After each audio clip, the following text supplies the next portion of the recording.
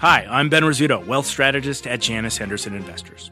Is a brighter future possible? At Janus Henderson, we think it is. For 90 years, we've worked to help clients achieve superior financial outcomes and fulfill our purpose of investing in a brighter future together. We know that this means our thinking and our investments are helping to shape millions of futures. At Janus Henderson, we are committed to helping you invest in a brighter future for the next 90 years and beyond. To learn more, go to janushenderson.com. Live from the NASDAQ market site overlooking New York City's Times Square, this is Fast Money. I'm Melissa Lee. Tonight's trader lineup, Tim Seymour, Steve Grasso, Karen Feinerman, and Brian Kelly. Tonight on Fast, Netflix or chill. Shares of the streaming giant plunging by the most in nearly a decade and erasing almost 2 years of gains. But the move has not one, but two of the traders dipping their toes in. We'll find out why. Plus, a Bitcoin breakdown, prices falling to the lowest level since August. And our Bitcoin baller, BK, is here to dissect the move, give us his thoughts on where things are going from here. And later, a tale of two tech trades, why the charts say two of the biggest names in the space are ready to head in very opposite directions. We start off with another sharp sell-off to end the week. The Nasdaq dropping nearly 3% to close at the lows of the day. The index now down more than 15% from its record high. And look at the moves across markets just this week. The S&P down more than 5.5%. Treasury yields dropping from multi-year highs. In commodities, the economic recovery trade getting crushed. The S&P mining ETF dropping more than 10%. So what exactly is the market trying to tell us, Tim Seymour? What do you think? I think the market is trying to grapple with where margins are really going to be for corporate earnings, ultimately what we should be paying for stocks, and really how aggressive is the Fed going to be. And I don't think that, we can debate what the Fed's going to really be saying this week. I don't think this week's Fed coming up is going to be very critical. I think it's ultimately a case of what investors are willing to pay for stocks in an environment where either way we all recognize that we have inflation. It's not going away. And I think that's really the debate here. We have seen, especially towards the end of this week, where, first of all, you look at small cap stocks, you look at high growth stocks, they're trading the same way. And then we start to question growth in the last couple of days of the week when we start to look at maybe, flattening of the yield curve. What's happening to commodity stocks? Steel stocks, iron ore, down 15% in 2 days effectively across the board. So the real question, I think, is what is the multiple to pay for stocks when we're seeing and hearing in the earnings that we've had companies that are blaming margin pressure on everything from labor costs to supply chain to the dollar. Netflix, started to talk about the hit to their gross margin. To me, the dollar is also a headwind. So as I like to say, more Fed equals more volatility. And right now, we really don't know what to pay for assets in a world where every asset went higher over the last 15 months. Yeah, and I guess that's why we threw commodities and the chart there in at the top, Brian Kelly, because I guess we're sort of asking the question, what sort of environment is this? Are the markets telling us to prepare for economic slowdown, this as the Fed gets prepared to hike? Yeah, I think that's what the message is. I mean, we've talked about this quite a bit, but the Fed has two choices. They can either tolerate inflation or they can raise rates to a point where the economy slows, and hopefully they don't raise rates enough so much that the economy goes into recession. Right now, the stock market is telling you, hey, wait a second, we might be looking at a recession. The Fed is likely raising rates at the exact wrong time. Therefore, to Tim's point, not only do we not know what multiple to pay, but we don't really know if earnings are going to hold up. So if you get an entire economy slowing down and a non-accommodative Fed, that's a really tough environment for risk assets. Yeah. Grasso, what do you think? Yeah, so yes, it's all about the Fed as far as rates and what the multiples should be paid. But it is interesting when you look at a lot of these charts, they're trying to push stocks back to the pre-pandemic level. So that February high, before they fell off a cliff, is where a lot of these charts have leaned. So what does it mean? You have so much. You have China, you have Russia, you have geopolitical, you have the Fed. You have the rotation value has grossly underperformed growth for years, for over 10 years. And now when value is lifting its head a little bit, people are starting to think, is that a bubble? I don't think that's a bubble. A lot more to come to the downside for growth, a lot higher for value. Yeah. Do you agree, Karen? I do. I mean, I think when you're in an environment like this with the Fed doing what they've said they would do, I think that rotation kind of, it's not a gravitational pull, but for someone like me, it very much is. And, to Tim's point about what do you pay for stocks, what's the right multiple? I mean, that's a great question, but I also sort of step back and think, sentiment is a pendulum, and it doesn't stop at fair value. It swings way past. And so the challenge for me is that, I look at things like that I would think about, all right, do I short a DocuSign or something like that against some value longs? And then I see, wow, it was at whatever, 230, 240, not very long ago. But that might be a useless piece of information. The question is, right here, is it still very overvalued? And can you make money on the short side from here? Again, some of my long stuff that isn't working this week, for sure. I like the banks. That's not working. And then what do I want to buy? And then on top of that, I layer this question of, wow, what a terrible week we had. And have we seen the pressure from margin calls yet? Or are we going to see that a little bit next week? So that's sort of another thing. So I have a buy list. I really haven't, started using it yet. I'm anxious to use it, but I think I'll get a chance to buy things cheaper on Monday than today. I think the margin call issue is an interesting one, in terms of margin calls on professional traders, but also the retail trader. And, if they start getting queasy from this volatility, they could be selling too. They were the marginal buyer on the way up, and they could be that marginal seller that pressures the markets lower, Tim. In May and June of 2020, we started talking about the retail trader in ways we hadn't on this show in years. And yes, we spent a lot of time also just talking about passive flows into equities, into ETFs, and that really which comes from liquidity. So we haven't even begun to see any of that. And I'm not sure that we necessarily have to. But I do think that there is a lack of understanding. Look, one of the things that's really interesting about a trader's mentality, maybe even a less sophisticated trader, by the way, that could be anyone on a relative basis to, wherever they sit in terms of experience. But I just, people seem to be a lot more anxious when there's a trade that they were in and the stock actually they're missing out. So a stock's moving higher that they sold or one that they believed in, and they often chase those on the way up. They seem to be overly content when stocks that they own that have been bad trades continue to go down in some sense. Or, as we say, they cut their flowers and keep their weeds. Right now, we haven't gotten to that point yet. I know it feels like there's been blood in the street.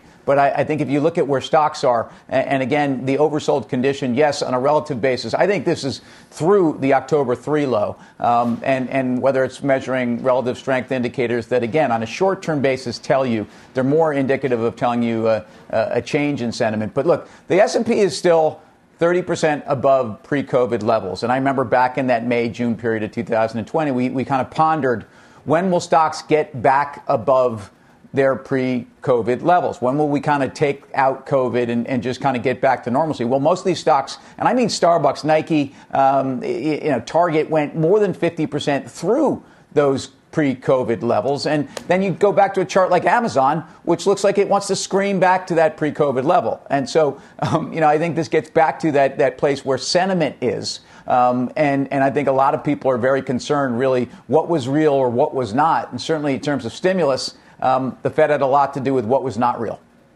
BK, it sounds like you're thinking, to heck with trying to figure out the valuation, the right multiple for the overall markets. You're going for very specific, idiosyncratic stories.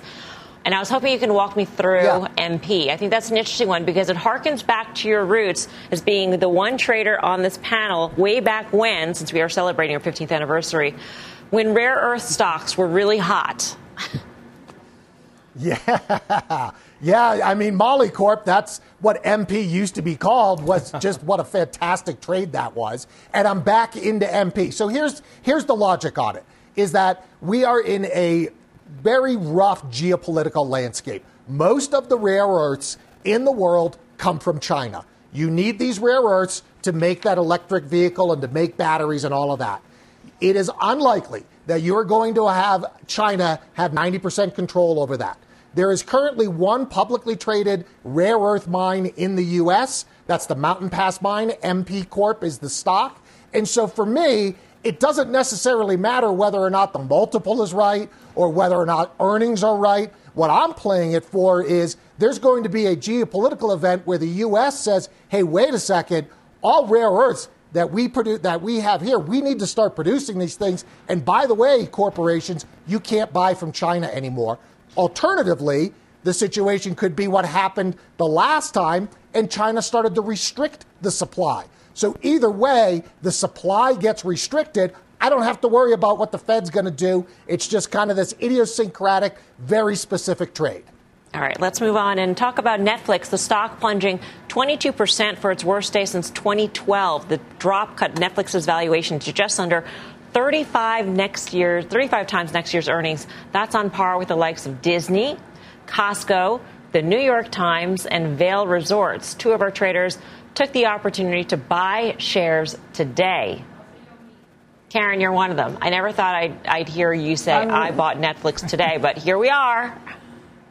I know, here we are. And you'd think I would have learned after last year, not paying attention to the 3-day rule to my great detriment, that I would have done nothing today. But I just couldn't help myself. So I bought a tiny bit of Netflix, just right around where it closed. And I haven't had the chance to buy it at this valuation.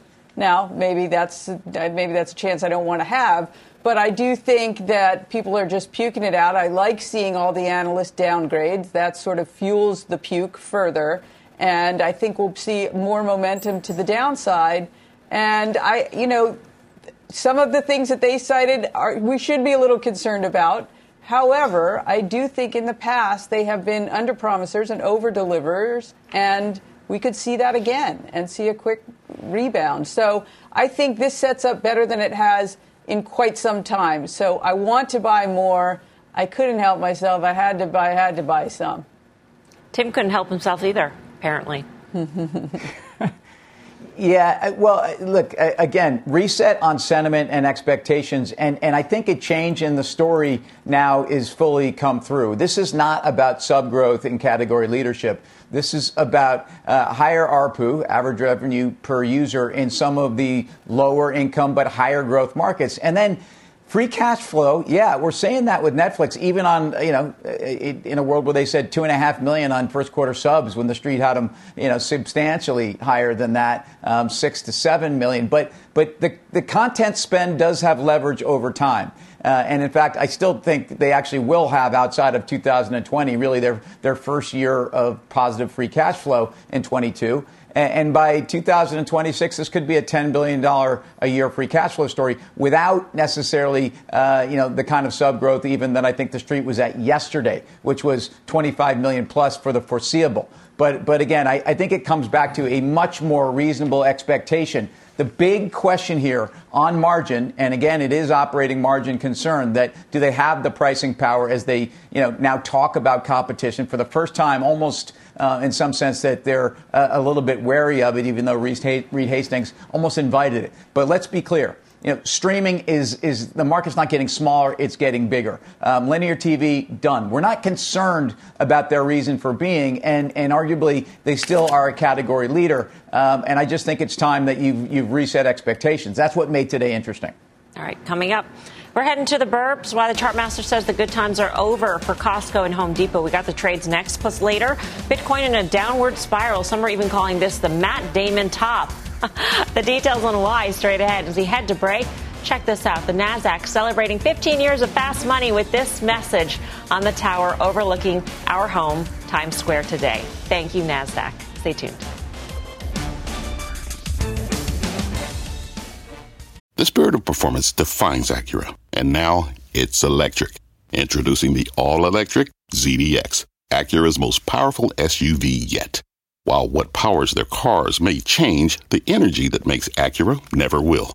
Crafted using the same formula that brought them electrified supercars and multiple IMSA championships, the ZDX has track-tested performance that packs an energy all its own.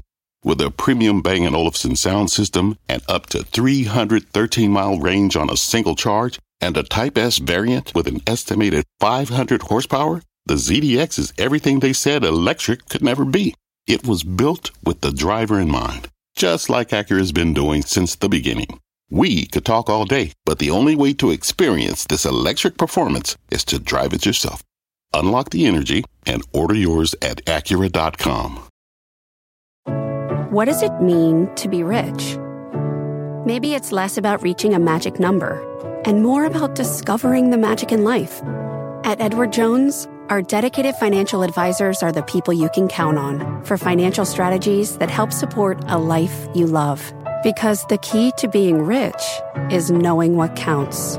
Learn more about our comprehensive approach to planning at edwardjones.com/findyourrich. Edward Jones, member SIPC.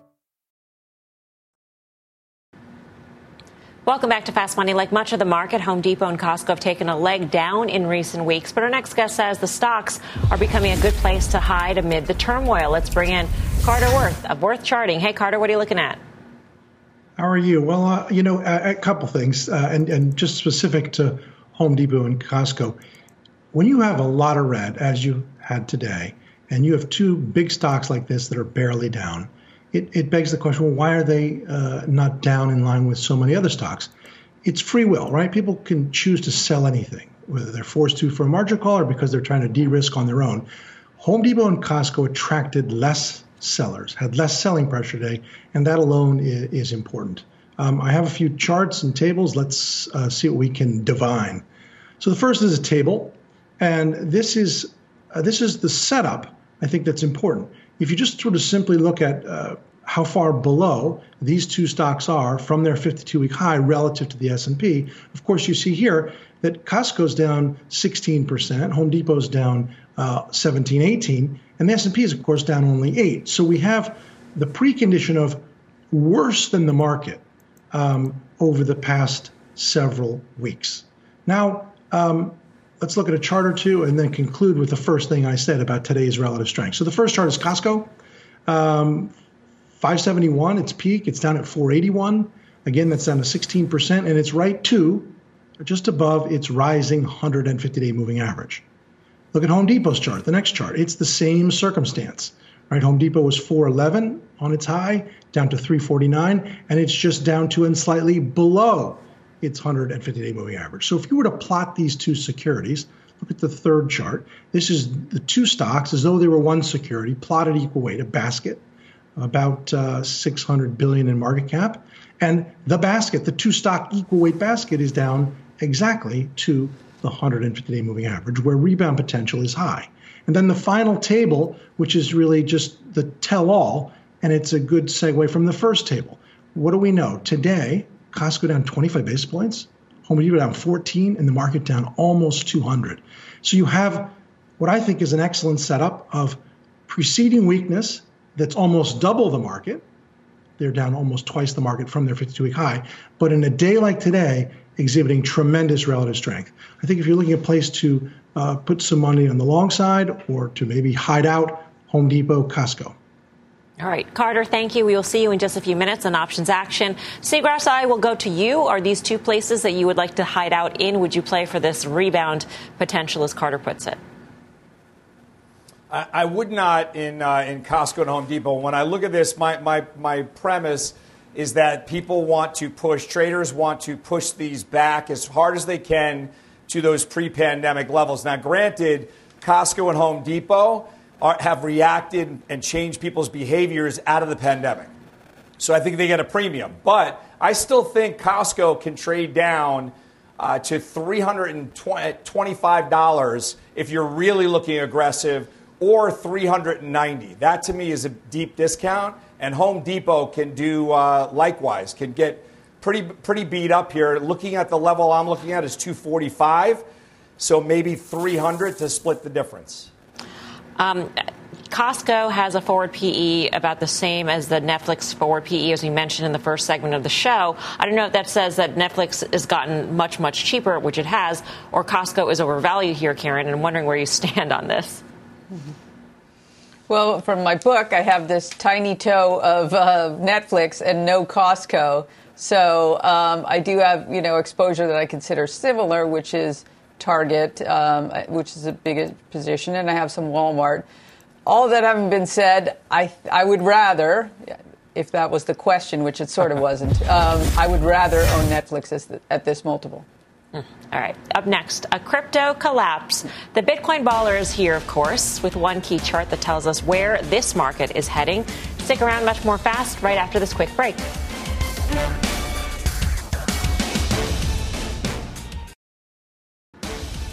Mark your calendars for a special series all next week here on Fast Money. From the AMC Apes to Wall Street Bets, we are tackling all the trends that changed the way we trade over the past year. Special coverage of the retail revolution starts Monday, 5 p.m. Eastern Time, right here on Fast Money. All right, the risk-off rotation has come for the crypto market. Bitcoin tanking today, down 14%, breaching the $40,000 mark, dropping to its lowest level since July. It wasn't the only crypto under pressure. Ether, Litecoin also selling off. Luckily, we've got crypto pro BK on the desk today. So what do you make of this move? Yeah, it's pretty ugly and it's pretty painful, right? And so a lot of people will ask me, okay, well, was that the Matt Damon top and is that it? I mean, despite how cringeworthy that ad was, and I'm sorry, Matt, I know you watch the show a lot, but it was bad. I still don't think that the crypto market, that this bull run is over. And one of my key indicators that I always look at is addresses. And you can think of addresses as like Facebook's monthly active users. It's network effect. And what we're seeing, the chart I brought along is active addresses. And what we're seeing is we're not seeing a precipitous fall off in addresses like we saw in 2018. In fact, it's holding steady. So that tells me that there are still active users out there. The network is still being used despite the price drop. And, you know, that to me says this is just a painful correction. Now, what would change my mind if we do see those addresses really start to fall off? But for now, that's not what we're seeing. So I think this is just a painful correction. The Matt Damon top, by the way, we're referring to when he started being the spokesperson for Crypto.com, a commercial which debuted in October. We have the graphic there, you can see, and that coincides actually with the latest top for Bitcoin. Tim, how are you feeling about your holdings? Well, I mean, I got to tell you, Matt Damon looks very tired in that commercial, too. I kind of feel like he was as exhausted as the chart was.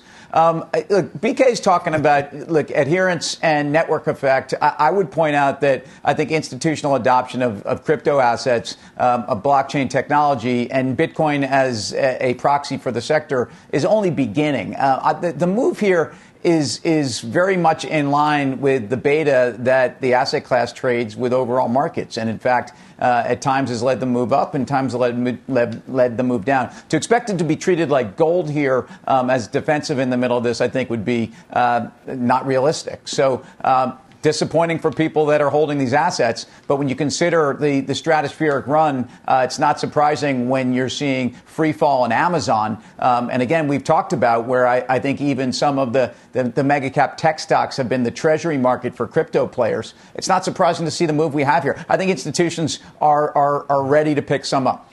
All right. Time for the final trade. Let's go around the horn on this Friday. Tim, back over to you. Final trade. Yeah, I'm ready to follow Carter and pick up some Home Depot again on valuation and on that 200-day bounce. But 24 times forward, not expensive for, I think, the leading, hardline specialty retailer in the home department. Stephen Grasso. Not looking forward to buying anything, but if I had to, and I do on a final trade, XLP Staples probably on a relative basis outperforms. Karen Feinerman. Yes, if you're looking to hide somewhere, we say corner drugstore, CVS, 12.5-ish times earnings, nice dividend. It's okay in a market like this. BK. Well, for me, I'm going to go into the commodities area and some decent relative strength in the copper arena. FCX, Freeport Mac, I think that's the way you play it. All right, that does it for us here on Fast for the Week. Don't go anywhere, though. Options action is up next.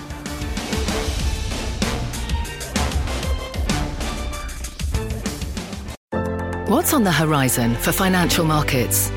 At PGIM, it's a question that over 1,400 investment professionals relentlessly research in pursuit of your long-term goals. Specialized across asset classes, but united in collaboration, our teams provide global and local expertise. Our investments shape tomorrow, today. Pursue your tomorrow with PGIM, a leading global asset manager.